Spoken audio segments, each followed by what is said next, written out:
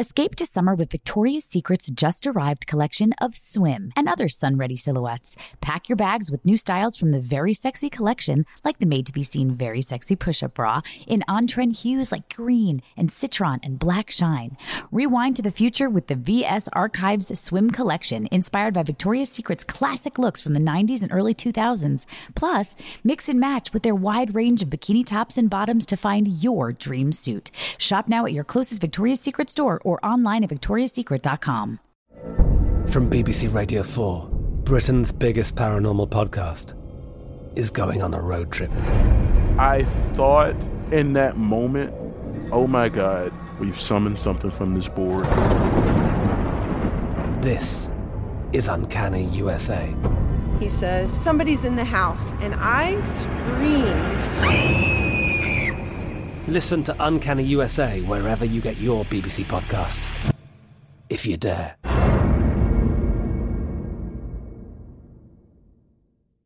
Xfinity has free premium networks for everyone this month, no matter what kind of entertainment you love. Addicted to true crime? Catch killer cases and more spine-tingling shows on A&E Crime Central. Crave adventure? Explore Asian action movies on Hayya. Searching for something extreme? Check out skating, snowboarding, and more on Fuel TV Plus, the global home of action sports. And find crowd-pleasing bops on iHeartRadio's Hit Nation playlist. There's new free shows and movies to love every week. Say free this week in your Xfinity voice remote. You know you've got a comeback in you. When you take the next step, you're going to make it count. For your career, for your family, for your life. You can earn a degree you're proud of with Purdue Global. Purdue Global is backed by Purdue University, one of the nation's most respected and innovative public universities. This is your chance. This is your opportunity.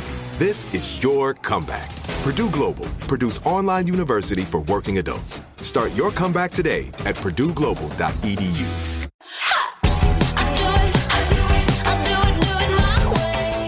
Hi, everybody, and welcome back to Katie's Crib. So, this is a big one. November is National Adoption Awareness Month. Did you guys know this? We're doing a deep dive on this very important subject. What's the adoption process like? What's it like to be an adoptive parent? What are some of the challenges? Over the next 2 episodes, that's right, this is a 2-episode special of Katie's Crib, we're going to get into all of that and so much more.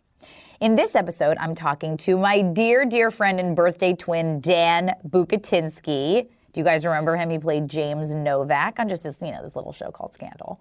And in addition to being an actor, Dan is a producer, a writer, and an author of the book called Does This Baby Make Me Look Straight? After Dan, I talked to the adoption attorney, David Baum. David has been practicing adoption law for over 35 years and is an adoptive parent himself. He breaks down everything we need to know about the adoption process. So, let's get started. Sitting with me on my couch right now is literally one of my favorite fucking people on the planet. By far, we are birthday twins. We are birthday twins. We met at Scandal, and it was like we had known each other since the beginning of time. Mm-hmm. Ladies and gentlemen, the one, the only Dan Bucatinsky. Hi! And we've never, ever, ever acted together on screen. Never. In all those years. We have to do that. Never got, wait, is that true? Not one scene were we in together. Even when you came back for the 100th? Even in a flashback, even in a alternative reality. Well, that's because Quinn just didn't exist. Quinn didn't exist in the world that I was in a bedroom the entire time. Naked in a bedroom. Fighting with Jeff Perry. For the most part, I was fighting with Jeff Perry. With a mic, maybe up your butt. I had a couple, true. Don't even get me started on that. But yeah, for the most part. I worked with Tony and Bellamy and Josh and Carrie. Oh, yeah, you had the but whole never Josh. Darby, never Guillermo. Scott Foley shot you. And Scott Foley shot me. So I worked with everybody but you, Darby, and Guillermo, actually. Yeah, nobody on the OPS Nobody side. on the, yeah. Well, your work on Scandal is literally, like, the you and Jeff Perry scene is literally, like, probably one of my top 3 Scandal scenes of all time. Thank you for saying that. Your acting is incredible, and I'll be referring to my body. That too, Dan Buca. Okay. That too. Okay. Guys, it is. I did not know this actually, and we are informing you now. If you do know, wonderful. But it is November, and November is Adoption Awareness Month. Correct. And Dan Bucatinsky is a father of 2 adopted children. Correct. And also wrote a genius book about the experience called Correct. Does This Baby Make Me Look Straight? Yes. Which is a freaking amazing title. So, I don't know. Also available in audiobook.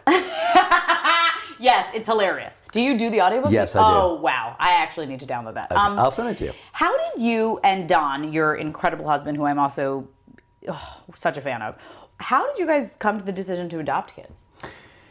Well, we decided to become parents first, and when we did, obviously for two guys, that you have so few options. It's either surrogacy or adoption, and Don had a really strong feeling about not wanting to go the route of surrogacy for a bunch of different reasons. Okay. I didn't have as strong a feeling about wanting that or not wanting that. Okay.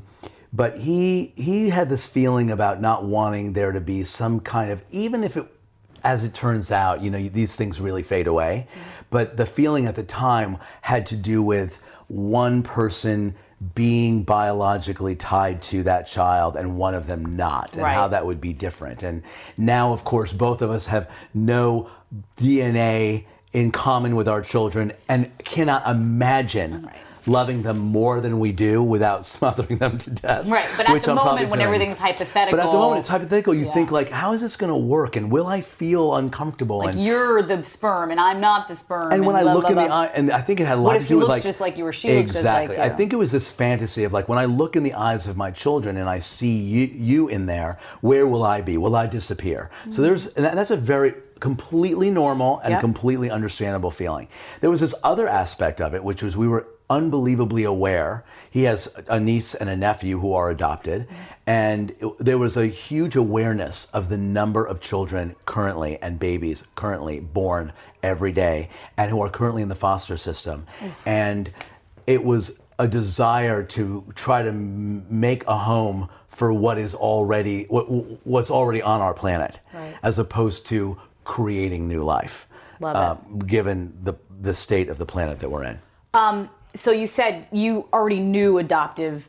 So Don's sibling was also an adoptive parent, so that was probably helpful to have as like an inspiration or what? It was certainly in the knowledge of that. It was around us. Did you use a public or private agency, independent, open or closed? Like, tell me the specifics of your adoption. And there are a lot of different ways of doing it. And the bottom line is, adoption's a wonderful thing, but you have to do a version of it that works for your family. You cannot judge yourself based on the choices that you want to make. Right. You have to make choices that will work for you as a family.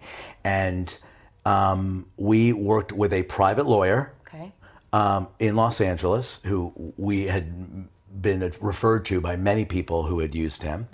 And we used a public, nonprofit social services agency called Vista Del Mar, which I'm on the board of now, but I wasn't at the time.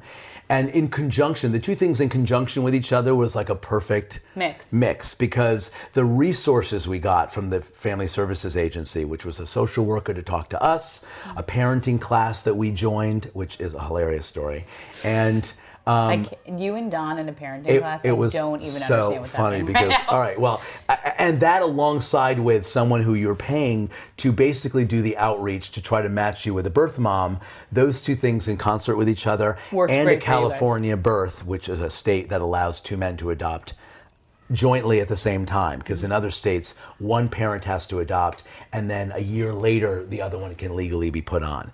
But for many reasons, we wanted the adoption and we wanted the birth to happen in Los Angeles. And this was a lawyer that was going to facilitate that. But Vista Del Mar was an amazing organization that allowed not only social services and a social worker to talk to us, but gave that birth mom a resource that she normally would never have. And I can't talk more highly about the experience of adopting when you're doing open adoption, where you're going to meet a birth mom before the baby's born.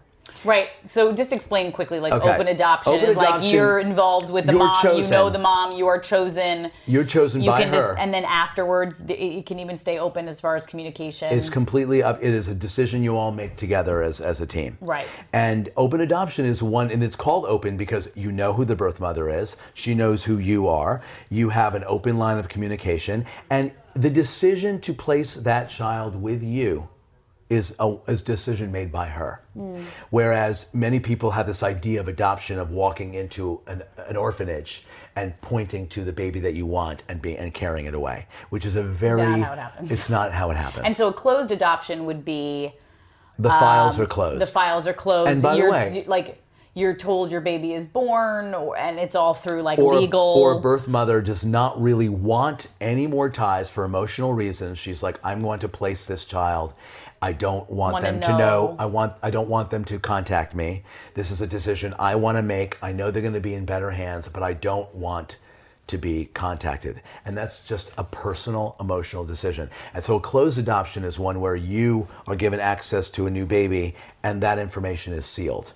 So take me through the process of your adoption.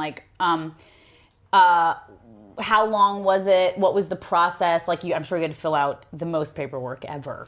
We had to fill out, here's the most ironic thing on the planet, which is when you have a child biologically, you don't need to be fingerprinted. No. You don't need a background check. Nope. No one does a home study. Nope. You could literally be living in a nest with a giant ostrich. Yes. And no access to child proofing at all anywhere, and no outlets to even put child proofing on in your giant nest with your ostrich. You're allowed to do so. And you're allowed to do so because when you adopt a child, that is not the case.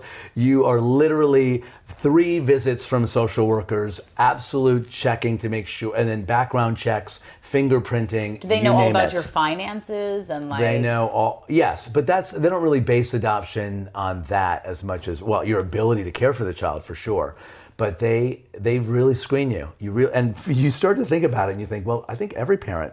And did you pick is it boy or girl or? No, but you do make decisions. You make decisions where you're like, all right, we're both white men. It's going to be enough. This is the way we thought. Yes. It will be a challenge enough for this child to grow up without a mom and with 2 dads. That on top of that, for them to not look like either one of us and to feel like an outsider even in how they look or feel or what their culture that they grew up in or whatever their ethnic ties are wasn't something that we were comfortable with. Okay. And we felt like to stack the deck in their favor, we would make the only obstacle for them is to live with the idea that they are coming from a same-sex couple. Now, I have family from Argentina and I speak Spanish, and so I was really open to raising a Latin American kid. We tried everything to be able to adopt a Latin American kid, and it's very closed. Wow. For religious reasons, the gay community is not open. It's very rare for a Latin American, to be placed with two birth mother to choose 2 guys. What's the most common is sort of what happened to us, which is a single mom. Can you take me through that process? What happened? Yeah, basically, when you talk to a lawyer, most of the resources that you give to a lawyer, in addition to his fee, is he spends money for outreach to allow people in this country to know if they are pregnant and do not want to carry the baby, but they don't want to choose termination, that there's another way. And so he advertises in Yellow Pages and online. What? That happened? Oh, yeah. I had no idea. This is an attorney that makes it very, very easy for someone to try to be able to make that choice. And what he does is he takes all the people on his list, all the prospective parents, straight, gay, single, married, all the types, and he will give each birth mother 3 choices. And what we have to present is a birth mother letter. Just one letter is what you're giving, not a packet. It's a brochure. Okay, so a whole packet to the life that you and Don will give your child. Just so you know, this was 15 years ago. So know that now most of the stuff is digital. Although there are people who still to this day feel like you make no better impression than real photographs. That to just digital is so easy and so quick and so that in a way anything to give yourself the edge. Anything to give yourself the edge. To FedEx them an envelope with a letter that makes reference to what your phone call with them was about. Believe me, you get trained in all of this. You get told How long did this whole process take you guys? From the conversations to adopting a child to when she was in We had one false alarm, which is all detailed in my book. Not to make people go out and get it, but there's a very detailed story about the first birth mother we were involved with and how that went down a path that didn't feel comfortable for us, so we ended it. And then on our birthday, September 22nd, the year before my daughter was born, so 2004, we got a phone call from a birth mom, and it was set up by the lawyer. He's like, she's going to call you at this time. And she did, and we were both on different extensions, and we had a long conversation. And then from that September, by March, she was already 3 months pregnant. Right. By March, we were in the delivery room with her. Wow. So she picked us pretty quickly, and she told us that she chose us because she was a fan of the show Queer Eye for the Straight Guy. Hey! So to this day, counts. every time I run into David Collins, who created that show, I'm like, he goes, I know, you have me to thank for your family, because I say it to him every time. But I always get teary when I see him. Wow. What was in your brochure? Ours was, let's see, it was like 6 pages, and we showed lots of photographs, us with our dogs, us traveling, us at home. We described what each of us liked to do. We exaggerated. Dawn may have lied about how much she exercises or goes outside, maybe just a tiny bit. I may have oversold how much tennis I play. Fine. But for These the are most all part, little... all small things. Yeah. And neither one of us are very religious, but both of us consider ourselves fairly spiritual people, so we mentioned that because we certainly didn't want to close ourselves off to someone who was looking for a religious family, except that we were clearly not a very religious family, so if that's what you're looking for, it wasn't going to be us. So we tried to give a full picture of who we were as a couple and what kind of home we were hoping to create for a family. And the other thing we did, which was something that had been told to us, which is really important, is you take copious notes when you're on the phone with the birth mom, and you ask them as many questions as possible about them and their interests. One of the things you don't want to do is make someone feel like you hold the key to our future as parents. So just tell me what you've been eating, tell me how much you smoke, tell me if you drank, tell me, like, if they feel like they're on trial, it's not a great way to start that relationship. Right. And again, and the truth is that baby isn't yours until it's in your arms and a waiver's been signed. Right. So the tense part about it. So you can't tell her or judge her, however her pregnancy You may can or have may as many not be thoughts going. as you want during the process. Our birth mom smoked a pack a day the whole time, and she kept promising me that she would quit the minute the baby was born. And she didn't seem to understand that I didn't want her to quit for her sake. I wanted her to quit for my baby's sake. Is it an intensive screening process? Of them? When you're filling out all the paperwork that you are one of these couple that is going to be shouted from the rooftop. No, as I said before, you have to do a bunch of, you have to do the 3 visits to your house. What else? 3 visits to your house, fingerprinting, and a background check. Wait, really? Fingerprinting? Oh yeah, I wasn't kidding. A background check.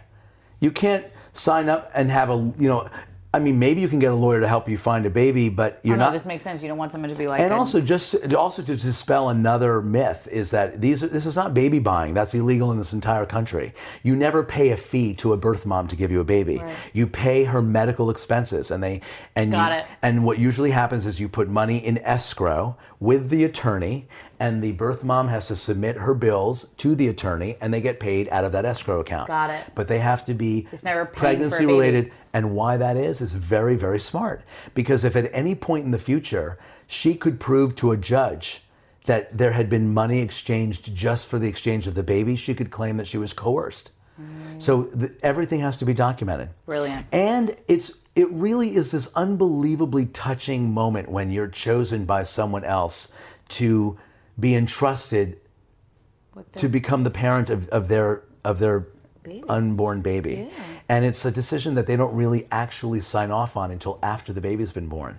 So you're really very tense until that's finished. Because you hear these stories about moms saying not signing, or like you they hear give stories birth and they don't, and they change their mind. They say, I changed my mind. Correct. I'm not giving baby. It is one of the listen. So how did you prepare to welcome Eliza, like emotionally, psychologically? How did you?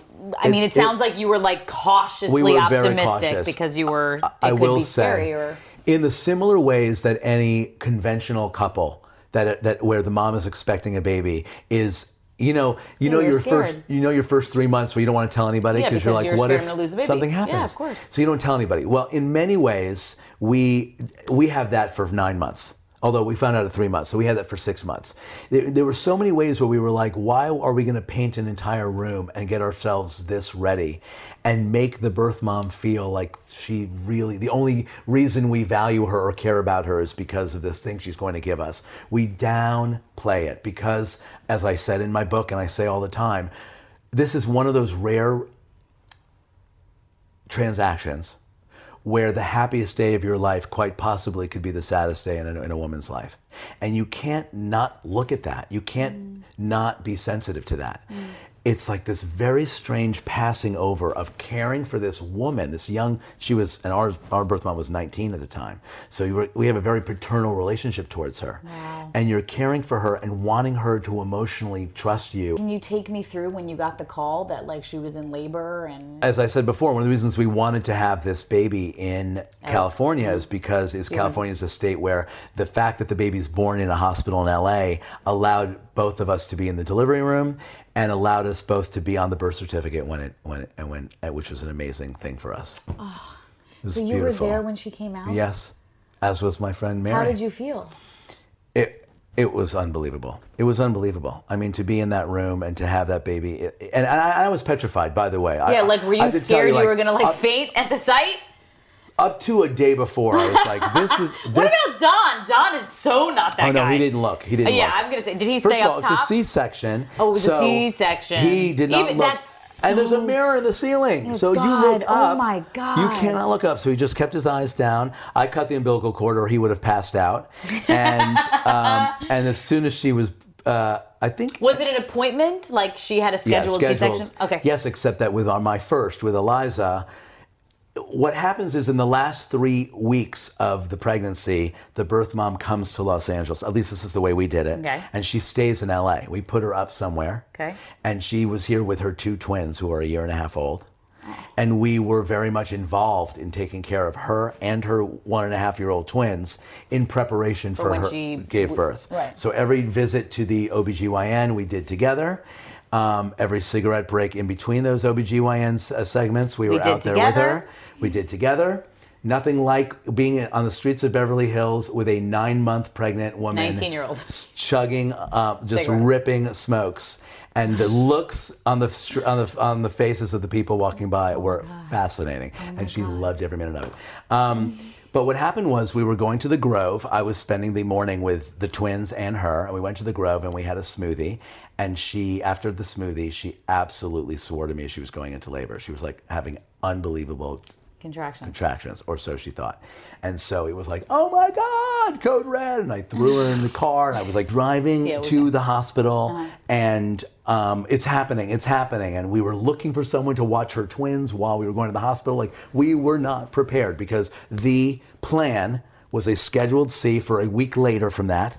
Oh. Her mother had a ticket to come to Los Angeles to meet us so that she would have her mom and also help with her because it's emotional and she would fly and she would stay for a week and then fly back to Wisconsin with her. And all that was planned. We did not plan for 1 week early. And so there we were in the hospital and we called our OBGYN and he was like, we have to wait for that smoothie to pass through her so we can't do this until tonight. But, and I don't... Was she in labor? No. But out came Eliza a week early. Wow. And we were not prepared for that. And I was in the middle of shooting a pilot, and so I had to take a couple of days off. And like you had said, was the nursery, so like you guys weren't really prepared at home because you were being cautiously optimistic. Yes. Because the nursery wasn't painted. There wasn't like cribs and toys. But when she showed up for the last month, she was like, are you guys insane? Do you guys not understand what you need to do? You have a baby coming. Where's the crib? Yeah. How come you haven't painted the baby's room? And we realized that it would help her to know that we had done some preparation. So very quickly with her, we kind of got that baby's room ready enough. Right. But we were doing it essentials. to protect ourselves from potential, like we just didn't want to go too far. And was everybody Eliza understands the that. first child she gave up for adoption, or was there siblings? Placed for adoption. Oh.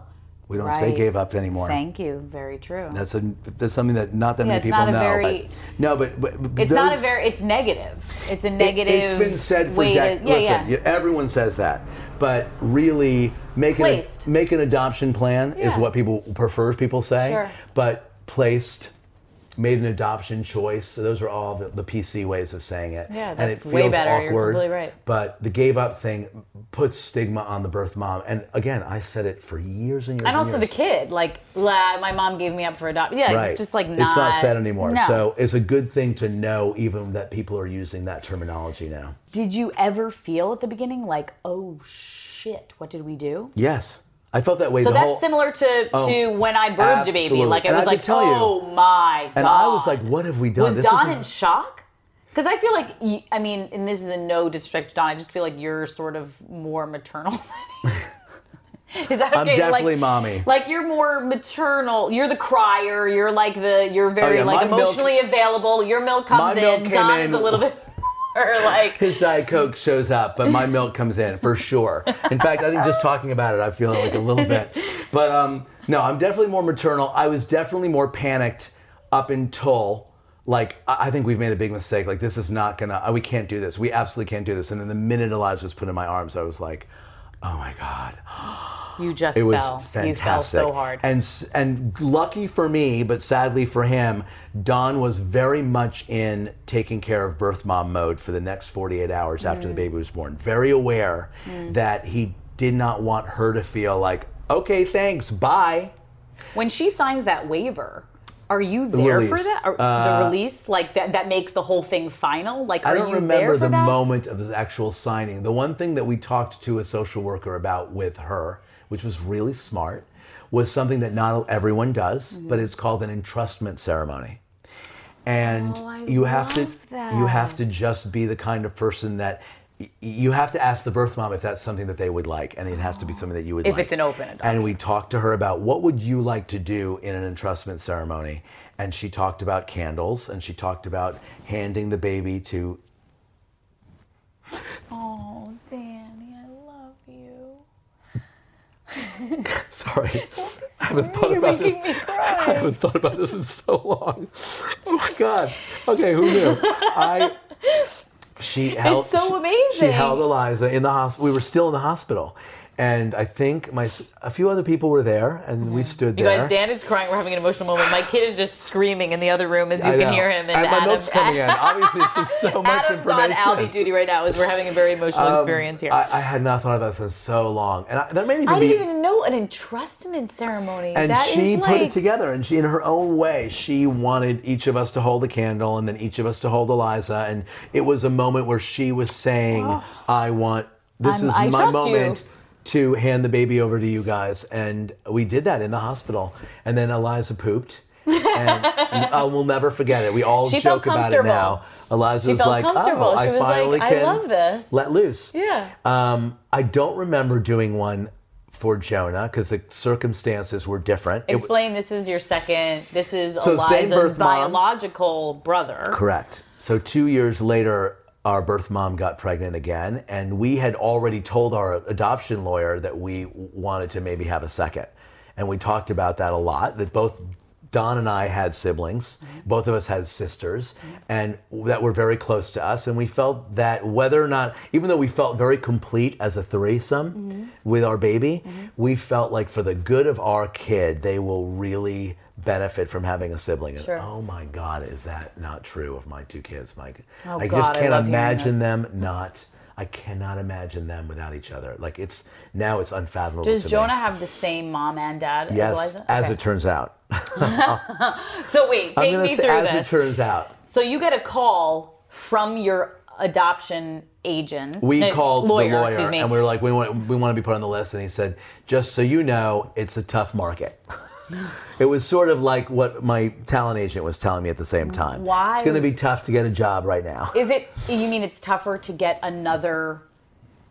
Wait, if you've adopted one child, does that better or lessen your chances of getting another one? You're lower on the list. A lot of birth moms like to feel like... There's two things that we learned about birth moms. See. One thing to learn about birth moms is that many times gay male couples are second in demand after straight couples, many times because a single birth mom likes to feel forever like she was the only mother. It is harder for some, not all, but for some birth moms to want to see another woman in the mix. But that's not for all. Sure. Still, the number one is like a conventional straight couple. But second is a gay couple, because it's a very common phenomenon, and it certainly was true with us. So then But some adoptive parents would be like, no, I want my kid to feel special and the only one and not compete. And many birth moms want to siblings. be the one to give the first child to a family that hasn't had a baby. Right. So So he tells you your chances are slim to none. It's going to take longer. Okay. But around that time, we were on the list, and we were getting 0 calls, like not even prospective. How old was Eliza at this point? 2. Okay. And Eliza had a heart issue that had to be fixed, so we had a reparation to a heart surgery. I mean, she had a heart surgery earlier in that year. It was a tough 2006-07 was an incredibly difficult year. Again, I talk a lot in detail about that in my book. Thank God Eliza is fine. Thank God she's fine. It was tough to go through. My father was terminally ill at the same time, and we knew that we were having another child. It was a very intense time. Jesus, I don't know how we got through it now that I think about it. But right around that time, we had heard that our birth mom was pregnant. And both Don and I looked at each other and were like, it's only a matter of weeks before we get a call, we thought. Did she tell you she was pregnant? She did. Okay. And how involved was she with Eliza in the 2 years? Once the entrustment beautiful ceremony happened, we skipped this. Let's go back to that. That's when we did the entrustment was she ceremony. Involved a lot in the first 2 years? We of did Eliza's another life? thing, which is the reason why we worked with an agency like Vista Del Mar Family Services. Is one of the things they help you with is what's called a something agreement. Oh, I can't remember. Let's say it's called a visitation agreement. It's not really called that. It's contact agreement. And it has to do with what you're agreeing to. It's not legally binding, but it is an agreement made amongst the 3 of you as to what your first choice would be as to how much contact you're going to have with that child after the baby's born. And do you make this agreement before the baby is born? Yes. Okay. And the birth mom goes in private and makes a draft of what she wants. Okay. And then we separately make a draft of what we want. And we see how close they are afterwards. Mm-hmm. We don't want to do it in front. They never want them done in front of each other because you don't want to impact each other. Yeah. And you compromise. Sure. And we came up with an agreement that had to do with a once-a-year visit until Eliza was 3. And then after that, not until the child was old enough to ask for another one. So it could have been until 10. Okay. So once a year, we flew her to Los Angeles, and we spent time together. And again, there wasn't a lot of bonding. There was never really. It was hard because there was always a concern. Mm-hmm. Just not that anything would happen. There was no legal risk. Right. But it just was a very stressful time. Well, it's emotional, and it's emotional and stressful, and you're reminded of all of it. And it's a wonderful thing, and it's also kind of a sad thing. So it was very hard. And we had 3 of those visits. Ironically, by the 3rd visit, there was a second pregnancy happening, and we were going to adopt the brother. So, but she was married to someone at the time, and so that man had to also sign away his rights as the presumed father. There is something called an alleged father, and there's something called the presumed father. The presumed father is anyone married to the birth mother. Okay. Alleged father is anyone else who could potentially be the father. And in a legal adoption, you need to get a signed release from the presumed father and any alleged fathers. Wow. So as it turns out, the presumed father was her husband, and he was there with us, and they made the choice together, and it was a little bit more complicated because there was more people involved. Sure. We presumed right through the time that they left Los Angeles that her husband was the father, but deep in our souls, you knew that we did not feel because that was not Eliza's dad. That was. It was so did you else. do like a paternity test? So when they had left, I DNA tested the kids and found out that they were full siblings. Oh, whoa. So when Jonah was born, you didn't 100% know that he and Eliza had the same father. It was a feeling we had, but it wasn't, we did not 100% know. Now, take me through how you have discussed adoption with Eliza and Jonah. I love this, like now that they're old enough to really, they understand. I mean, they're 13 and 10, and how Was it the same agreement that she came out once a year for the first 3 years of Jonah's life? We did 2 years. That way Eliza would be 5 and Jonah would be 3. Okay. So we went 2 more years in that contact agreement. And then after that, there were no visits after that. Unless the kids ask for them is when you are going to entertain the idea. Correct. And Has the kids either of them didn't. asked? No, at 10, Eliza's now 13. At 10, Eliza did ask about when she was ever going to see her birth mom again. And we were always taught, we always told the story. I'm just remembering this now. We always, even before she could speak, we would tell the story of how she came to be. And did you and Don agree what that was? Or Yes. did you come up with it kind of then and there and it felt right? Or we told the story, and I'm embarrassed to say now that I can't remember the way we told it. We told like a little fairy tale that there were 2 guys who, there was 2, Poppy and Daddy, who love, and we really, really love each other. Dan is Daddy and Don is Poppy. I know this because I hang out at your house. Right. And that is true. That's Poppy true. and Daddy. Poppy and Daddy. And we loved each other very, very, very, very much. But there's only one thing in the world that we didn't have that we wanted more than anything in the world, and that was a little baby girl. And then we met someone, and we told the story of how she loved her baby so much, and wanted to find the perfect. She knew that this baby was meant for these 2 guys, and she chose them. And and it really is true. It's a decision made by 3 people. It's not one made by 1 or by 2. And we would tell the story of how she came to be, and we told that over and over and over and over and over again. And we were very open about the adoption, but didn't really say it that much. We didn't say the word adoption for a really long time. And I don't remember when it was, but I wrote a piece about the A word. I think it's called the A word, and it's on HuffPost. Because it just felt uncomfortable to you? It was weird. You just had a weird reaction to it? I had this weird feeling about not wanting to say the word. And it was so important to say the word. There was nothing wrong with that word. No. It's old baggage that those of us, there's old jokes that people used to say. No, the word gave up for adoption. It does sound negative in the way we are I know. In the old school way of thinking about adoption. Or which is in the ways kids used to tease each other on the schoolyard. Can I have some of this? Of course. We'd be like, yeah, tell him he's adopted. That would be a way of teasing somebody. Totally. Well, that's not the way people tease each other anymore, nor would it fly, because how great. Yeah. You're adopted. Right. We're in a different world now, certainly where my kids are. Right. Thankfully, fortunately. So embracing the word and starting to use it more in the house. Oh, I remember what happened. What? We were walking by a pet adoption day at a park. Oh. And we're like, that word means something, and we have to talk about what that word means. If our family is going to adopt a dog or a puppy, we need to talk about what that word means and bring something into your family, and how is it different, your adoption with a child and with adoption of a pet. And we had to start using the word, and we did. But it really wasn't until Eliza turned 10 that she asked very casually when she was going to see her birth mom again. And at that point I said to Don, I think we need to plan a trip to Wisconsin. And 2.5 years ago, we flew to Wisconsin, and it was the first time we even really had the kids learn from the mouths of their full siblings, because the existing twins are also full siblings. Right.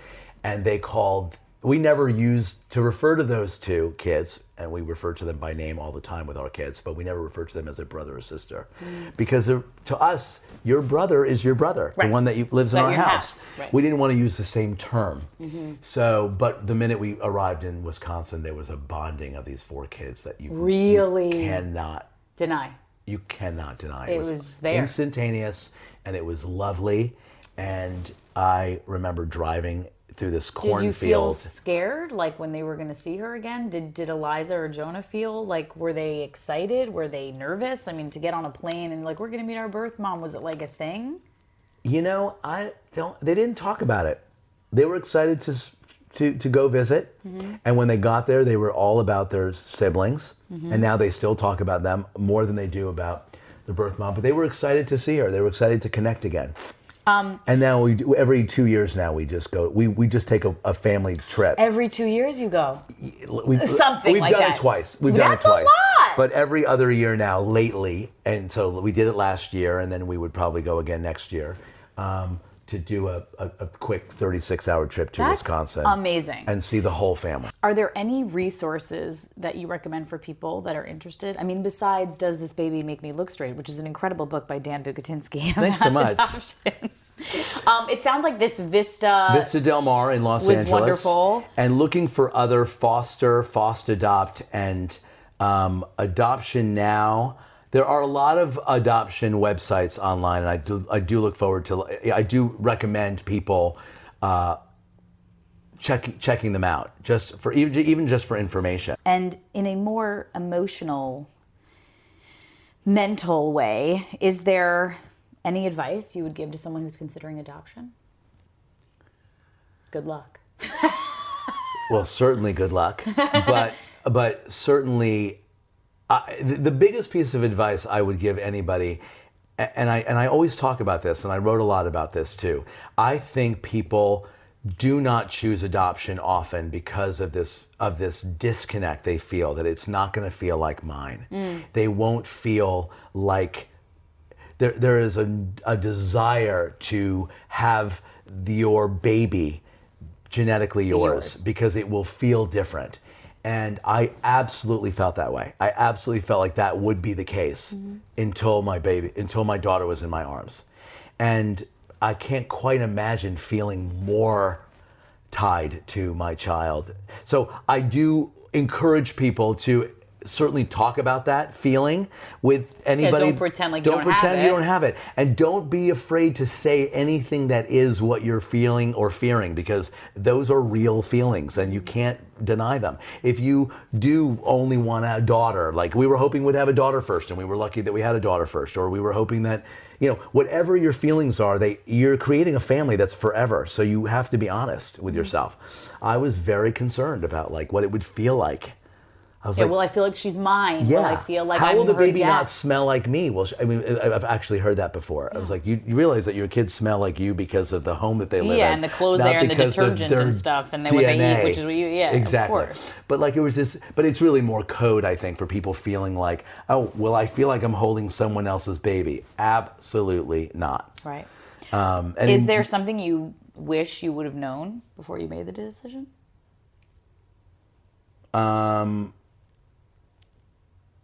Oh gosh, there are so many. Like everything? Yeah. Yeah, there's a lot about the experience that you can't quite prepare for. Part of it is, if you're doing an open adoption, is in fact the... Isn't that all of parenthood, though? Yes. I mean, here's the thing. Parenthood is just basically over-preparing for something you cannot prepare for. That's exactly right. Have you said that before? I don't think so. That is exactly right. You are over-preparing for something you cannot possibly prepare for. Can you prepare in the sense you read a lot of parenting books? You're researching, you're assessing your feelings, you're trying to talk about it, you're talking to friends about it, you're reading books, and then guess what? It never goes the way you think, and it's always different and better and more challenging all at the same time. Every parent will have advice for you, and I will tell you this, and this is absolutely true.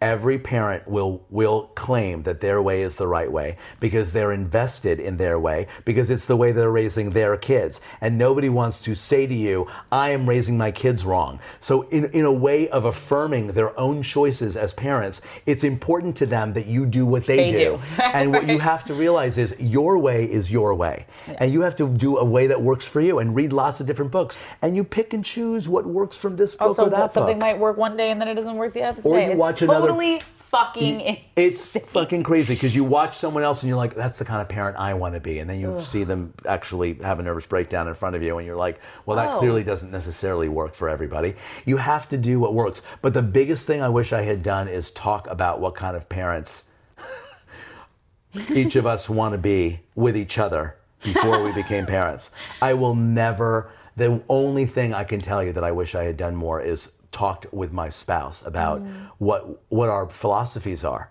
because we only learned after we had our kids how absolutely different we are. Most. And a lot of people could relate to that. And I think that finding that place of compromise of how you want to approach the whole thing is a good thing to do before the babies come out. Because I'm still doing it. My kids are 13 and 11. Hey, you got time. They're still under your roof till what? At least 18, and in this day and age, probably longer. But it's tough, my friends. It's tough. But it's very rewarding. And it's the hardest, most rewarding thing you'll ever do in your life is what I'm feeling, and I'm only one fucking year in. That's right. Dan Bukatinsky. Yes. You are Katie a gem Lowe's. of a human. You are. You are an incredible daddy. Well, I have seen you. Tell them that. And Don is an incredible poppy. No, they're not supposed to realize it right now. No. They're just supposed to hate you. You're doing the right thing. My kids wake up and they're like, "What? You're the reason my life is miserable." I hear that all the time. You did it. They're preteens. This is so wonderful. Thank you for coming on Katie's Crib, and thank you for being a part of our Adoption Awareness Month and for sharing your stories and experiences. And I have learned so much. Wow. Actually, and I read your book, and which is hilarious and brilliant and beautiful, but I've learned a ton, and thank you for sharing your time on Katie's Crib. Thank you for having me. Bye. I love you. I love you. Escape to summer with Victoria's Secret. Pack your bags with just-arrived swim, cover-ups, corset tops, and other sexy silhouettes. When the sun goes down, opt for bold and blingy styles, like the made-to-be-seen Very Sexy Push-Up Bra from the Very Sexy Collection, in on-trend hues like black shine, green, and citron. For a glam statement, pair them with your favorite jeans and bring the heat. Because life is better in a bikini. Rewind to the future with the VS Archive Swim Collection, inspired by Victoria's Secret's classic looks from the 90s and early 2000s. For endless out-of-office options, mix and match with Victoria's Secret's wide range of bikini tops and bottoms that offer you every type of coverage, from full to cheeky to minimal. And now in this season's must-have shades and patterns, add the finishing touch with the limited edition Bombshell Escape fragrance, a free-spirited take on the iconic Victoria's Secret scent. Dive into a vibrant blend of juicy guava, lush palms, and summer glow peony. Shop now at your closest Victoria's Secret store or online at victoriassecret.com. From BBC Radio 4, Britain's biggest paranormal podcast is going on a road trip. I thought in that moment, oh my God, we've summoned something from this board. This is Uncanny USA. He says, somebody's in the house, and I screamed. Listen to Uncanny USA wherever you get your BBC podcasts, if you dare.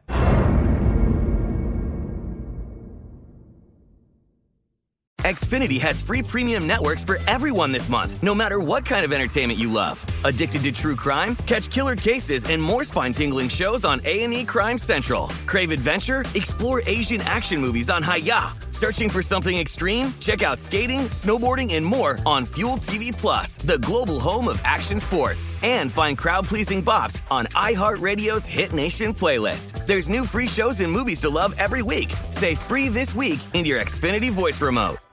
Xumo Play is your destination for endless entertainment. With a diverse lineup of 350 plus live channels, movies, and full TV series, you'll easily find something to watch right away. And the best part? It's all free. Love music? Get lost in the 90s with iHeart 90s, dance away with hip-hop beats, and more on the iHeartRadio music channels. No logins, no signups, no accounts, no hassle. So what are you waiting for? Start streaming at play.xumo.com or download from the app and Google Play stores today. All you can stream with Xumo Play. This is so exciting, you guys. We are here with David Baum, who's from the law offices of David H. Baum. Well done, sir. He's had over 35 years of experience as an adoption attorney. Can you tell us a little bit about yourself, what you do, and how did you find your way into adoption law? Well, I've been practicing in the field of adoption for just shy of 40 years.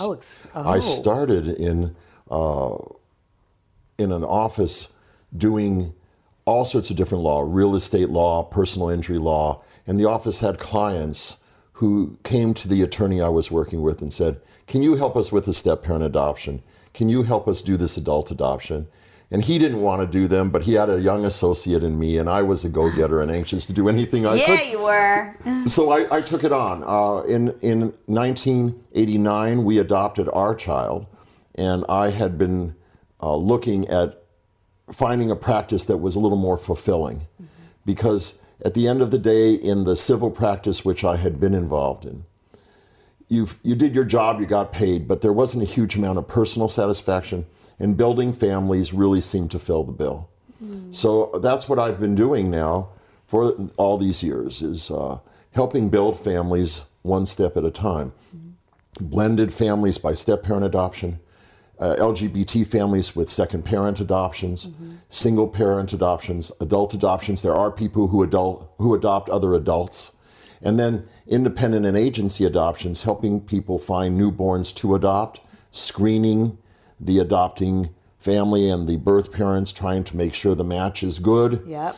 Facilitating that adoption, dealing with the hospitals, the social workers, the state agencies that are involved in approving an adoption plan and an adoption placement, and then completing the adoptions and having the pleasure of going to court and finalizing those adoptions, which is the big payoff. Wow. How many do you think you've done in your 40 years? It's in the thousands. Oh my gosh. It's in the thousands. We used to keep books of pictures with families with together. All the families. Yeah. And after about 6 or 7 volumes, mercifully the digital age descended upon us.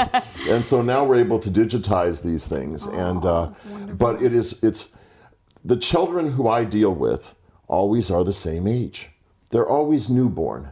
And to then get a picture at the holidays from any number of my clients who send a picture of their children, and my God, these children are 16 years old, 18 years old, 20, 25 years old. They're married themselves and they have children. It's really, you feel at the end of the day as a lawyer that you actually made a difference. Oh, you're gonna make me cry. Usually it's the guest that cries on Katie's Crib. I mean, I cry too, but this is a good morning. The only other thing I would say about that is that, at the end of the day, I approach every adoption as though it was my own. Because when my wife and I went through the adoption experience, we definitely discerned things we liked and things we didn't. And we approach our clientele with this notion that you come to us for advice, and I want to give you the best advice, and I want to guide you along the way. If clients will take my advice and will follow my instructions, our success rate is about 95%. Whoa! But there are clients who just sort of pay the advice lip service and they want to do it their way, and they may not have the same quality of results. Sometimes they do. I don't need to take all the credit for it, but I have to tell you that when you slog through this stuff for several months with a potential birth mom or with a placement, and then it doesn't. To go to court and have the judge say, congratulations, it's a multi-Kleenex event almost every single time. Wow. Oh, God. And now we're going to cry again. Okay. So what are the different means of adoption? Can you explain? I mean, we've been talking about this before, but public or private agency, independent, Sure. open, closed, domestic, international. You said you deal mostly with newborn now, but in your firm, are there people who deal, like you were saying, with adult or?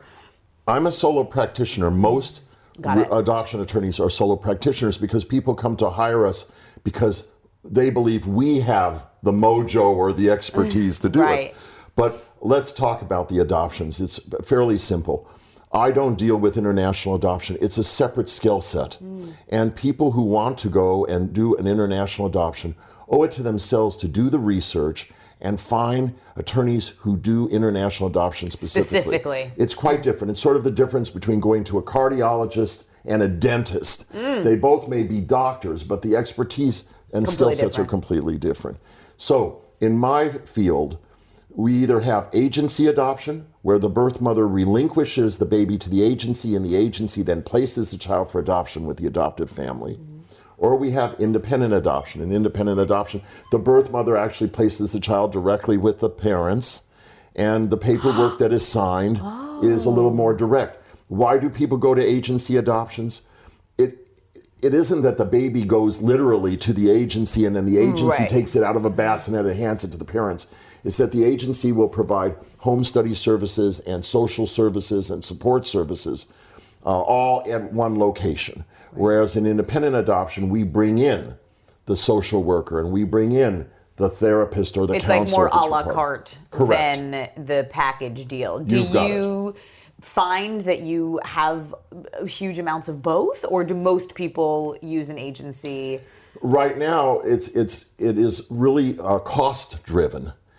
Independent adoption tends to be cheaper than agency adoption because the agencies charge for services which you may not need. There are some wonderful agencies out there, and they offer classes in parenting and they offer classes in how to talk to your teenager about being adopted. And most of my clients, when faced with that as a possible road to travel, say, would you mind terribly if we got the baby first before we started talking about what we're supposed to tell them at age 13? Sure. I always say to the clients, make a financial determination. If the services are essentially the same, look at what is most fiscally responsible for you, because no one wants to end up being bankrupt. Right, and you're about to have a baby, which That's is super right. expensive. So, like, you know, it would be wonderful if some of your dough went to the baby once you got him or her. Well, it has to go to the diapers, it has to go to formula. Exactly. There are relatively few adoptive parents who actually breastfeed. There are some, because there is this technique available where you can do that, but it's very rare. Yeah, oh yes. Wow. Yeah. So there are means that a woman can contact her gynecologist and get onto some program to be able to lactate and then breastfeed a child. But most end up paying for formula, and formula, baby, ain't cheap. It just isn't anymore. No.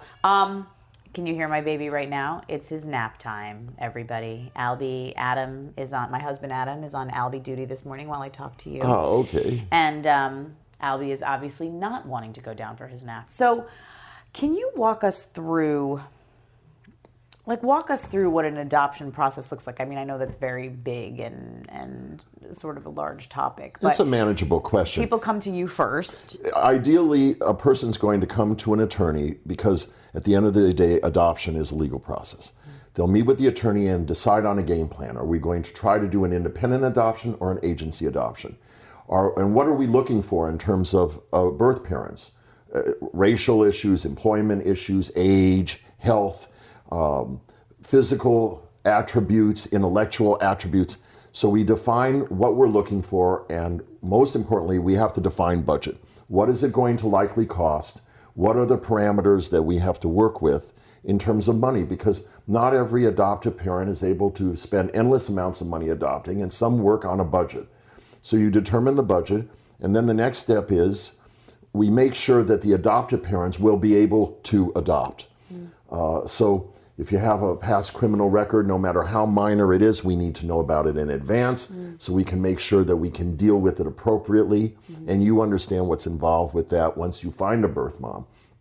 Then we start the outreach to look for a birth mom, and advertising, Dear Birth Mother letters, portfolios that are put together. Where is advertising? Like, what is that? Well, advertising may be, you're not going to find it here in California because it's forbidden by law to run newspaper ads advertising to adopt a baby. But that's But legal outside in of the other state, states? yes, it is. So it might be an ad in the adoption section, believe it or not, in newspapers out of state, something along the lines of Southern California couple yearns to adopt newborn, expenses paid as permitted, legal and confidential. We promise your child a future of happiness, love, and security. Call Tanya and Bill toll free anytime, or our attorney Dave at such and such number. Wow. So after that, make contact with a birth mom. There's paperwork that's exchanged back and forth.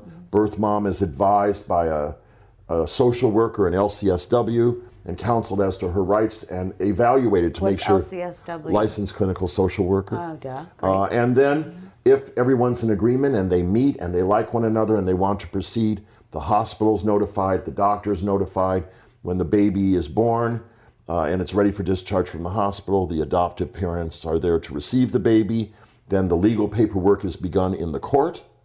And ultimately, the Department of Children and Family Services in California or a private adoption agency will complete the post-birth and post-placement supervision of the case and have meetings and make sure everything is in order. They present a final report to the court saying we recommend that the adoption be approved, and then you have that celebratory final hearing with the judge where the judge confirms and approves the report, grants the adoption, changes the child's name, and so you're the done. parents already have the baby before that happens? Yes. Does sometimes that doesn't get finished, or? Well, we're much better now in California than we were. Many states have a very short change of mind period. California's at 30 days. Some have it as little as 48 hours. Whoa. But if you get to that stage, most of the time, So birth adoption mothers laws don't really vary state to state? Oh, they do. We have, every state in the United States is quite independent, and each one believes they have the best adoption laws. And none of the other adoption laws are any good in any other state. And this is the key element. If anybody gets anything out of the time I'm spending with you, it is that you must do your homework and start with a team of people who know the law and know enough to ask questions when they don't know the law about another state, because many of the adoptions that occur involve a birth parent in one state and adoptive parents here where you are in a different state. And if you don't know those laws and you start spending money on that birth mother and the state where the birth mother is says you may not do that, you could end up screwing up your own adoption and getting into trouble with the authorities for it.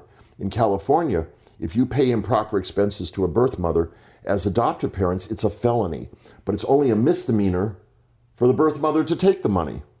Whoa. So it's important to get good quality people. So how do you not mess that up? It really just depends on the lawyer you get? It does. That they really have to be educated and skilled and know all those laws from varying states? All you have to know is how to dial a telephone. That's all a lawyer really has to know in that regard. Because I go, and when a person comes into me and they say, we are working with them and we find a birth mother in Rhode Island, I don't know the law in Rhode Island, but I call a colleague of mine who I trust from the American Academy of Adoption Attorneys, and I say, you're in Rhode Island, I have a adoptive parent here in California, what do I need to know so that we don't run afoul of your laws? Then we have the discussion, then I'm able to go to the client and say, if we can work with her in Rhode Island, and here's the reason why. The success rate on adoptions in the United States is about 90% of adoption matches are successfully concluded. But there are those 10% that are not. And it's devastating for people. It is no reassurance to an adoptive family to say, well, 90% of the cases go fine. If you're in that 10% that don't. Yeah, that's all you hear. Yeah, that's all you're hearing. That's all I heard. I was like, 90%, who cares? In my office, we average 93 to 95% success. But that's just because I am very, very conservative about things. And I insist on really good communication with clients. Clients need to share with the attorney whenever there are conversations with the birth parents that they may have outside of the earshot of the attorney. They need to share with the attorney what is said, because that's where you discern inconsistencies. And as soon as you discern an inconsistency in the story, or the things the birth mother's telling you, oh, I've never been pregnant, but on her form she says she's been pregnant twice and she's had 2 abortions. If they're lying about the small stuff, the odds are good they're going to be lying about the big stuff. And you want to have really good communication with your attorney. That's a wonderful tip. Do you find that there's difference? Have you worked with single parents versus married couples, same-sex couples? Like, are there differences? Well, I'll say this. There are some birth parents who only want a big Osmond or King sisters family. I mean, they want hundreds and hundreds of family members for their child to go into this big, broad, embracing, sort of Italian 30 people at the table families.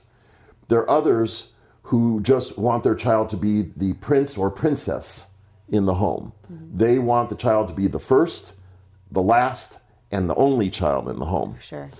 There are some who say it doesn't matter. And there are some who bring their prejudices to the picture. I've had single women clients who the birth mothers say, oh, she must be a lesbian because she's single. And I have to remind the birth mothers of that old Gloria Steinem quote that a woman needs a man like a fish needs a bicycle. And say to them, don't assume that, because there are plenty of women who choose deliberately not to be married. And that they wish to raise children as single parents. So the birth mothers come in with their own prejudices. Similarly, adoptive parents come in with their own prejudices. I've had adoptive parents match with birth moms based on cone heat. That's the heat at the center of a kiln when you're firing pottery. I had a birth mom who came in. The adoptive family she was interested in were people who were ceramicists. And they spent the better part of the hour we spent together in my conference room talking about the variation of cone heat in kilns. Are you kidding I've had birth mothers select adoptive parents because the birth mother comes into my office wearing a culotte outfit, and the picture of the adoptive parent has the identical outfit. Birkenstock sandals, astrological signs, the same sports. Matched. It's just, it's so it's completely like random and like just I don't know if you believe in fate or whatever that is. Yeah, it's beshert. Yeah, it's beshert, which we would completely say. But yes, it's beshert. It's like that unknowing, like that you can't put a word to it. It just happens. It just happens. Well, right. And so I'm always saying to clients, you must be honest with your attorney, but more importantly, you must also be honest with yourself. Because if you try to make yourself into the perfect, attractive, adoptive parent, never gonna work. It's a charade that's impossible to maintain because it could come down to culottes. Well, yeah, it could, or kiln heat. Or kiln heat. How long does the adoption process take? From start to finish after the birth of the child, you're looking at 6 to 8 months if everybody is doing what they're supposed to be doing in a timely manner. If you're taught, and that must be so paperwork long time in people's. What about from start to finish? I'm talking like when they come into your office. It's usually 9 months to 2 years. It's usually 9 months to 2 years. Okay. But sometimes I had a case fairly early on in my career where the adoptive family came in and met with me on an initial consultation in the morning. And in the afternoon, I got a call from the hospital and they said, do you have a family? And this is exactly what we're looking for. And it was this family. And I called them up on the phone and the wife answered the phone and I said, Liz, are you interested in adopting a baby boy? Here are the statistics. The child was just born and is at such and such hospital here in the San Fernando Valley. And I heard a thud, and the phone fell to the floor. And then I heard this man's voice. It was clearly her husband. And he says, who is this? I said, it's Dave Baum calling. He said, what did you say to my wife? I said, I just told her, I just heard about an adoption situation. The hospital is waiting to know whether you would like to come get a baby boy. He said, I'll revive her and we'll be down there in 30 minutes. So it can happen that quickly. You know, you have to be prepared. God. I have a colleague who says, are you ready for your star moment? He says, you have to be willing to say to me, if you call me tonight, I will get to the hospital and be there for the baby. If you're not ready, if you still need to go through therapy about your infertility or things like that, then it's not time to start this process. Oh, wow. That's a great piece of advice. Yeah. So really, parents should come and do all the work for working with you or an adoption attorney if they're like, I'm ready to, I would like to have a baby, like, as soon as possible. Well, true. Because what happens is when I sit across the desk from clients who come in to meet with me, they just see my 2 eyes, but I see their 4 eyes. And I can see, and I have seen at times in consultations with clients, the wife is waxing poetic about the thrills of parenthood, and the husband is literally rolling his eyes. Oof. And giving all the facial expressions that say, I'm not there yet. And at the end of those consultations, I will say to the clients, you know, I don't think I can be of help to you because I think the two of you probably need to do some talking with one another because we all have to be on the same page. You know, as a parent, that parenting is a tag team event. Oh, yes. And so is adopting. It is also a tag team event. Sometimes when one parent is feeling, oh, is this ever going to happen? The other is there to say, of course it's going to happen. Sure. This is the next step we're going to do. And when they're not on the same page and one is rowing across the pond and the other is drilling holes in the back of the boat, it's not a good situation. What about and we for see a it. Single adoption person? Who do they go to? Family, like a mom? Ideally, the clients that I have from the LGBT community or the single parents who just want to be single parents usually have their own family. It may not be blood family. Yes, but they have their support system that's supporting them through this whole thing. And do you find that they bring a friend to? Rarely. We've come a long way, and adoption is much more out there and open than it was. But none of us walk around and introduce our children as, oh, this is my adopted son or this is my adopted daughter. These are just my children. And so I have such an old school way. I mean, we were talking to Dan Bugatinsky, and I said, oh, given up for adoption. And he said, oh, we don't say given up, we say placed. And I was like, oh my gosh, like being a child in the 80s, like that's what we said. Oh, sure. Oh, you were given up for adoption, or that child was, that's like how you phrase it. And it's not. You're a chosen child. Yeah. That's another one that, well, why didn't my mother choose to keep me? The lingo is all different now. Wow. All different. What would you say is advice for adoptive parents if they're going to hire an attorney? Like, what is there a list of questions or something, or is it just a gut feeling that this is the person I want to go through this can be very challenging and long process with? Well, my advice would be there are two resources that I think are invaluable. The first is the American Academy of Adoption Attorneys, because that's nationwide. They have the preeminent adoption attorneys in the United States. The entry requirements and the legal ethics requirements to maintain fellowship in that organization are very, very significant. So you start with a group of people who are already well-educated, well-informed, and well-connected to help you adopt. The second resource here in California is the Academy of California Adoption Lawyers.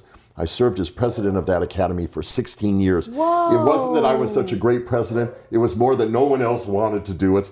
But we have in our academy, I think it's now about 42 of the preeminent adoption and family formation attorneys in the state of California. We teach other attorneys how to do adoption law. We meet and we have continuing education programs. Oh, that's wonderful. We author articles, we lecture, and we have standards, again, for admission. 200 adoptions at a minimum, and you have to have, our ethical standards are higher than the state bar imposes upon lawyers practicing in California. Wow. And we have very rigorous continuing education requirements. So you start with that. Then you ask the questions that you want to ask, and don't be shy about it. If you only want to adopt a Hispanic child, say, I only want to adopt a Hispanic child. Is that a problem? If you want to be gender specific, ask the questions you feel like asking. But at the end of the day, you hit the nail on the head, Katie. You have to trust your gut. Yeah. If you sit down with the attorney and all the diplomas look magnificent and the brochures look lovely, and you don't feel comfortable, you need to trust your gut with that, because it is a partnership. Yeah, and vulnerable. For a long period of time. And if you're going to always worry, oh my goodness, if I call the attorney, he charges by the hour, and many of us don't. We charge on a flat fee basis. He charges by the hour, it's going to cost me money every time I ask a question. Then you're going to feel, maybe I shouldn't ask the question, and you're depriving yourself of something that maybe you really need to have the answer to. Oh, that's really great. And it's also true with regard to the adoption situation. I had a client who we presented an absolutely magnificent birth mother to. Absolutely magnificent. And the client said to me, that's not my baby. And I hung up the phone and I thought to myself, you gotta be kidding me. If you went and you programmed the perfect birth mother, academics, physical health, emotional well-being, stability, intellectual curiosity, the quality of her pregnancy, her due date, her lack of expenses, I couldn't imagine anyone what happened? would turn the child down. Well, we had no trouble matching that birth mother with another family. Yay. Now, ultimately, this client went on to adopt, and they invited my wife and me to a party at their home to celebrate the arrival of the child. And we walked through the door, and the wife came out and said to me, it's so good you're here. You're like family to us. I mean, we wouldn't have a family were it not for you. And I turned to her and I said, looking back at the situation that you turned down, do you feel any differently now about that than you did then? And she said, no, that was not my child. This child that I have here was the child for me. Wow. Escape to summer with Victoria's Secret. Pack your bags with just-arrived swim, cover-ups, corset tops, and other sexy silhouettes. When the sun goes down, opt for bold and blingy styles, like the made-to-be-seen Very Sexy Push-Up Bra from the Very Sexy Collection, in on-trend hues like black shine, green, and citron. For a glam statement, pair them with your favorite jeans and bring the heat. Because life is better in a bikini. Rewind to the future with the VS Archive Swim Collection, inspired by Victoria's Secret's classic looks from the 90s and early 2000s. For endless out-of-office options, mix and match with Victoria's Secret's wide range of bikini tops and bottoms that offer you every type of coverage, from full to cheeky to minimal. And now in this season's must-have shades and patterns, add the finishing touch with the limited edition Bombshell Escape fragrance, a free-spirited take on the iconic Victoria's Secret scent. Dive into a vibrant blend of juicy guava, lush palms, and summer glow peony. Shop now at your closest Victoria's Secret store or online at victoriassecret.com. I'm Katya Adler, host of The Global Story. Over the last 25 years, I've covered conflicts in the Middle East, political and economic crises in Europe, drug cartels in Mexico. Now I'm covering the stories behind the news all over the world in conversation with those who break it. Join me Monday to Friday to find out what's happening, why, and what it all means. Follow The Global Story from the BBC wherever you listen to podcasts. Xfinity has free premium networks for everyone this month, no matter what kind of entertainment you love. Addicted to true crime? Catch killer cases and more spine-tingling shows on A&E Crime Central. Crave adventure? Explore Asian action movies on Hi-YAH. Searching for something extreme? Check out skating, snowboarding, and more on Fuel TV Plus, the global home of action sports. And find crowd-pleasing bops on iHeartRadio's Hit Nation playlist. There's new free shows and movies to love every week. Say free this week in your Xfinity voice remote.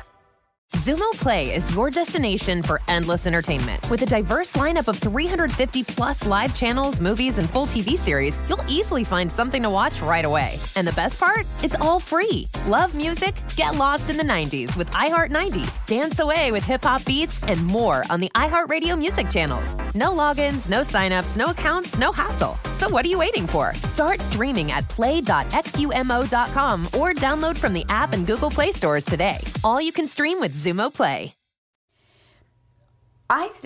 When I think of adoption, I don't know if it's because of movies or something, but you still think of orphanages. Do they exist anymore? Really, they don't. They don't? No. I mean, maybe outside of the U.S. They exist in the world of Charles Dickens. They exist outside of the United States and in the musical Hamilton. Yeah. But with those relatively few exceptions, they don't. Well, if you think about it, Vista Del Mar, yes, which one of your guests used, was originally called the Jewish Orphans Home. Wow. And when it was first formed, back, I think it was in the 1940s, it took in Jewish orphans. But we don't have that anymore. Even the adoption agencies really are not orphanages like the child is there and you can come get a child. It doesn't work that way. Wow. Well, that's good. What are the typical costs? This is where I really want to get into. I'm sure they vary. Okay, I can give you some ranges. And there's the a la carte version versus the agency version. But what is, in your 40 years experience, and obviously money has also changed in the last 40 years of what things cost, at this day and age, what is the least amount and what is the most amount? I think that what you have to figure realistically is the lowest amount is going to be in the vicinity of about $10,000 because if you're here in California and you have to do a home study under California law, the state mandates a fee of $4,500. So right there, almost half of it. And that's for someone to come in and study your house to make sure that you are right, that they have all these things that they look at to make sure that your home is going to be a safe place for a baby. But it's also, and perhaps more importantly, to study you. Because I've had clients who have adopted who have shared a studio apartment, and that's what they've had to raise a child in. You don't have to have a certain level of income to be able to adopt. You just have to have a safe living environment. And for young couples, a studio apartment is just fine. Of course. Okay? But to answer your question, in my office right now, we are quoting people a range of $18,500 to $25,500 complete for adoption for everything except outreach. Because we don't know how much money we're going to be spending running newspaper ads or being on the internet to find adoptable children. When you go over the hill and you go into more expensive areas like Beverly Hills, for example, or you go to the East Coast to places like Philadelphia, the cost of adoption goes way up because the attorneys pay higher amounts for rent and because the market will bear it. So it is not uncommon for people to have adoptions which run $10,000 to $50,000, $55,000. In California, we have laws that govern what can and cannot be paid for birth mothers. They have to be medical or living related expenses of a birth mother during the period of her confinement or her pregnancy. And so that brings some control over it. But there are other states where you can pay for virtually everything. So when we are talking with potential birth parents, on behalf of adoptive parents, one of the things that we're doing is we're asking them to tell us what their financial needs are so we can make sure that you don't go into Chapter 11 proceedings trying to adopt a child. But again, I'm providing you with some resources for places where adoptive families can get some financing to assist them with adoption. Yeah, that exists. They can have it. Does.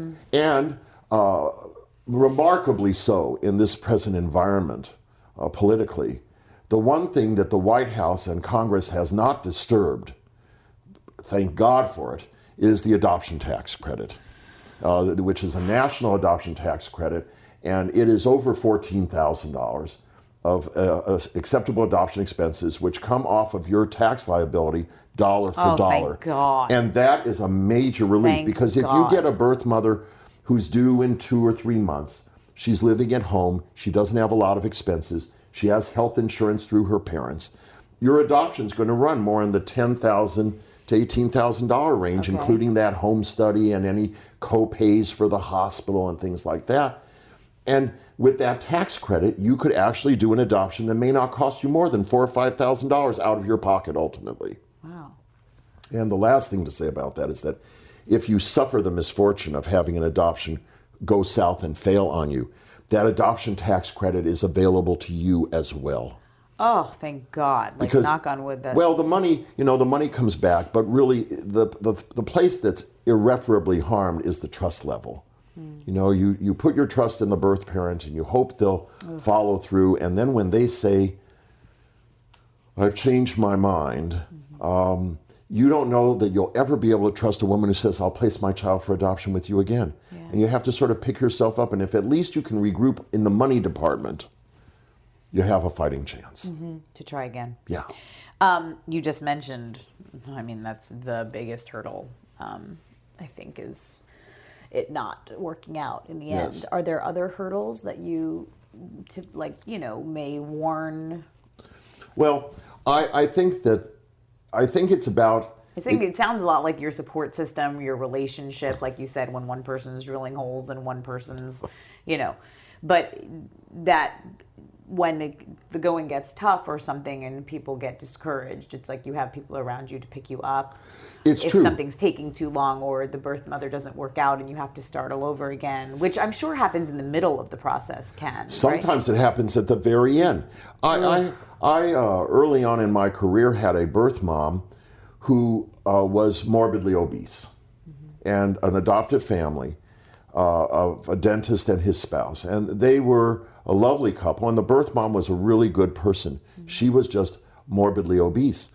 In an effort to make sure she got the best possible medical care, we hooked her up with a doctor who was a professor of obstetrics at a major teaching university hospital so that she could get the extra level of care for someone with her weight. Nonetheless, she did not pay any attention to the fact when she stopped feeling the baby move about 3 or 4 weeks before the due date. And she didn't report anything to the doctor. Sad. So when the baby was born, the baby had insufficient brain development. And the adoptive family had to make the choice that they were not going to proceed with the adoption because of that. The young woman took the baby and has raised the baby herself. But that can happen. And you can get birth mothers who go to hospitals because they don't have the guidance of an attorney to say, this is not the hospital for you.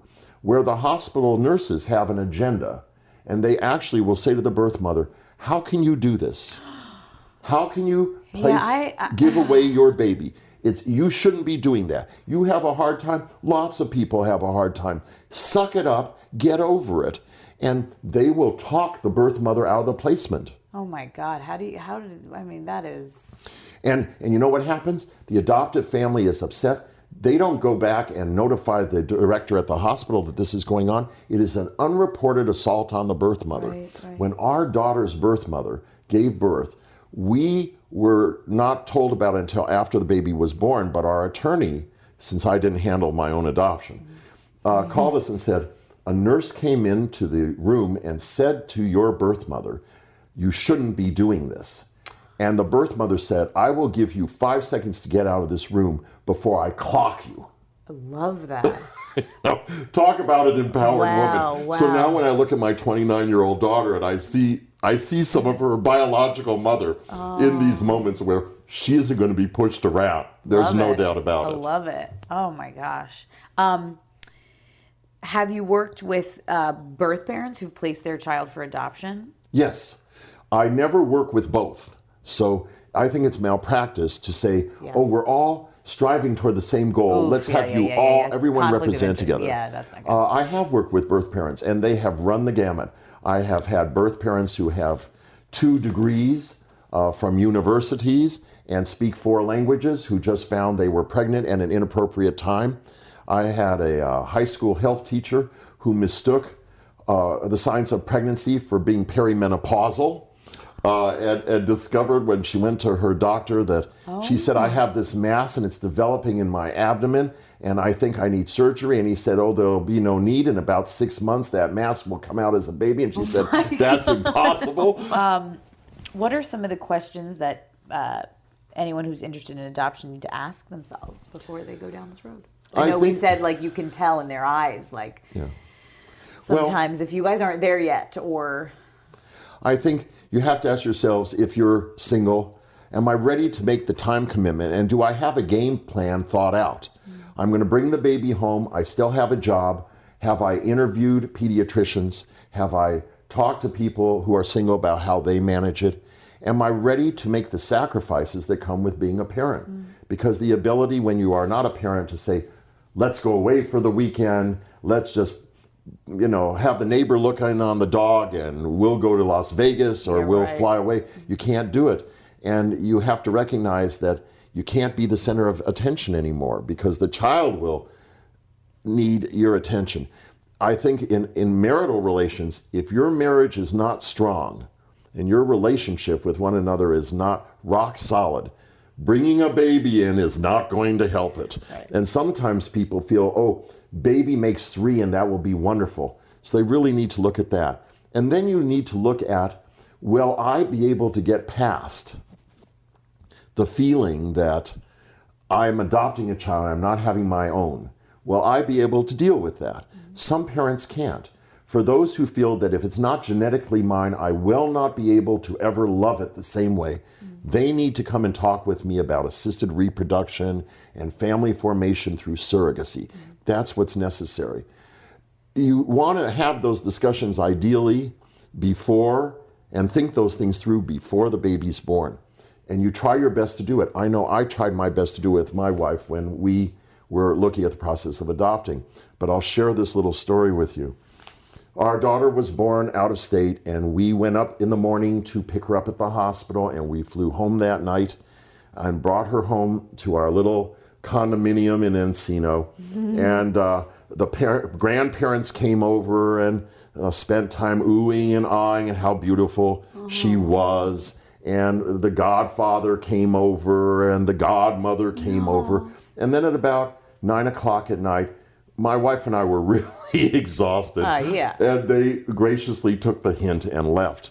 My wife takes Jessie into the room, into the nursery area to change her diaper. And I went to the kitchen to grab a glass of water. And it hit me as I was walking back toward Jessie's room that I was not so certain that I was up to this task. And I walked to my wife and I said to her, I don't know if I can do this. Yeah. And she said to me, you know what? It's a little too late now. Suck it up. And with that, she got back to the business of diapering, and I got into the business of parenting with her. And I realized you're always going to have that nervousness. Every person who brings a newborn in their home has it. It isn't unique to adoptive parents. I definitely had it, without a doubt.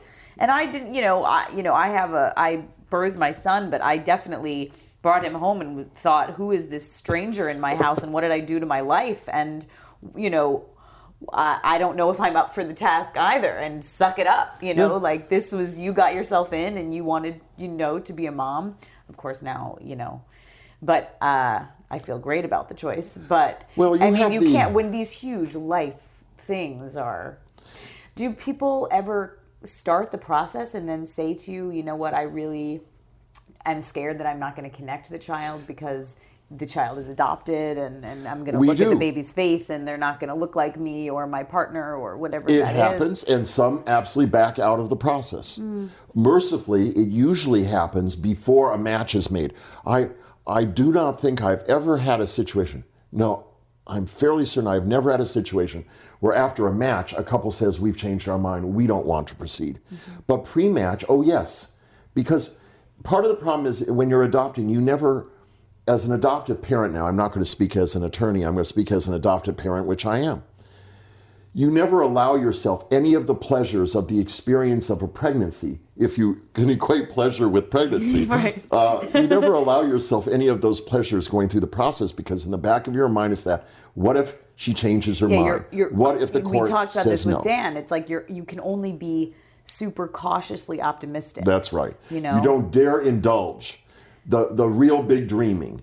And so suddenly it all comes upon you.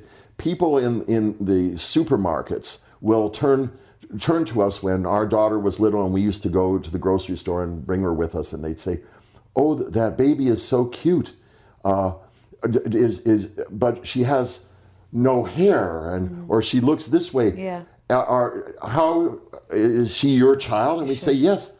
And for a while we used to say we adopted her. And they'd say, oh, well, at least you didn't have to go through labor. Oh my! People say the most ridiculous shit. That is absurd. And you want to just say that, you know what? You're an idiot. We didn't have physical labor. I acknowledge that. We didn't that. Instead, we had no real moments of pleasure. No, you had mental and emotional pregnancy. You know what I mean? Like you have that window of however long it takes. Some people 2 years of pondering and dreaming a little bit, but then keeping it at bay. And then you have the baby, and you have the baby in sight now. The due date is approaching, and at the time we adopted, a birth mom had 6 months to change her mind for any reason. It didn't even have to be a good reason. We went out of state where we could finalize in 10 days. In Oregon, we were able to do it in 10 days. And so we didn't have all that stress. But there were good moments in the grocery store, too. You'd be in the grocery store and someone would come in and look at Jessie and say, oh, she's so cute. How old is she? And my wife would say, oh, she's 6 weeks old. And they'd say, girl, you look fabulous. Yeah, you look like unbelievable. Or we'd get the other one, which was always good, was she has the most beautiful blue eyes. And where does she get those eyes? And my wife would say, from her mother. And they'd look at my wife, who does not have blue eyes, and they'd look at the baby again. They didn't know what to say. Oh, that's freaking hilarious. I love it. Can you recommend any helpful resources for those considering adoption? I would just also add that there are sites which I'll give you information for about where you can go as a resource for good lawyers and good agencies to work with. There are also sites that talk about funding and financial assistance for people who are looking to adopt. But at the end of the day, it's about doing your homework and making sure that you're working with the right people. As I approach the 40th year in my practice, I'm shifting the way that I practice in the field of adoption law. And now what I'm doing more is I'm sitting down with clients who are thinking about adoption and talking with them about the concept of adoption and the avenues available for adoption, and helping match them up with those resources, with the attorneys or the agencies that would best suit their personalities, their budget, and their expectations. So it's more of a concierge service that I'm offering now, rather than finding babies for people, because not every attorney is right for every adoptive parent. Right. And so that initial match is, I think, the most important thing. So you recommend people maybe meeting with a few lawyers or... Absolutely. Or working with someone like myself or others who do this work, who will sit and talk to the clients and find out what they're looking for and what their expectations are, and say, you know, with your personalities and what your desires are, these are the people I would recommend you interview. These would be the short list of 1 or 2. I used to, early on in my practice, clients would come in and meet with me, and we would give them the fee agreements, and we had a fairly good amount who signed up with me on the spot. I stopped doing that about maybe 20 years ago. And part of it was because my fee agreement was 13 pages long, because it has to cover so much material. But also it was because I really felt that after a consultation, no matter how enthusiastic you are, you need to go home and talk with your spouse or your support group, or if you're a single person, your family or your friends, and make sure you feel right. And you're not doing it because you're enthusiastic, but you're making a business decision. One hates to... That's why you're a good lawyer. That's why you're amazing. Well, because like you have to give people, you're not looking to, let's do this right here and now. It doesn't work that way. This is such an emotional legal thing. Well, it's just so... But Kate, that is exactly you've hit the nail on the head. No one wants to talk about adoption as a business transaction. They want to talk about it as an affair of the heart. But it is a business deal. First and foremost, you are going to be asked to put out some money, and you best make sure that you've hired the best people who will give you the best bang for your buck and do the job that you need done. If not, it's a terrible choice. And if they're enthusiastic about their meeting with me, and they read the fee agreement and they talk and they're still enthusiastic, that's a good match. Right. Being enthusiastic because I just need to do something. I need to sign something right now. I just need to get that ball rolling. And then going home and saying, gee, I wonder if I should have considered something else. I wonder if I should have met with just another attorney so I had some to compare it comparison. And then, of course, you get people who come by referral. I've been very blessed to have people who I've done adoptions for who refer their friends and their family and their colleagues. And not every person who they refer hires me. Not every person is someone I can help. But those referrals are really what builds the business. You are wonderful. I cannot thank you enough for lending us your time and your experience. This was so eye-opening, and thank you for all of your time. Thank you for being on Katie's Crib. Thank you guys so much for listening to Katie's Crib. In the next episode, my guest is Shonda freaking Rhimes. Okay? You heard it right. She is going to share her experiences as a mom and how she navigated the adoption process twice. Oh, you guys, she has so much wisdom to share. Keep your eyes and ears open for that one next week. Make sure you're subscribed to Katie's Crib so you get that and every episode as soon as it's released.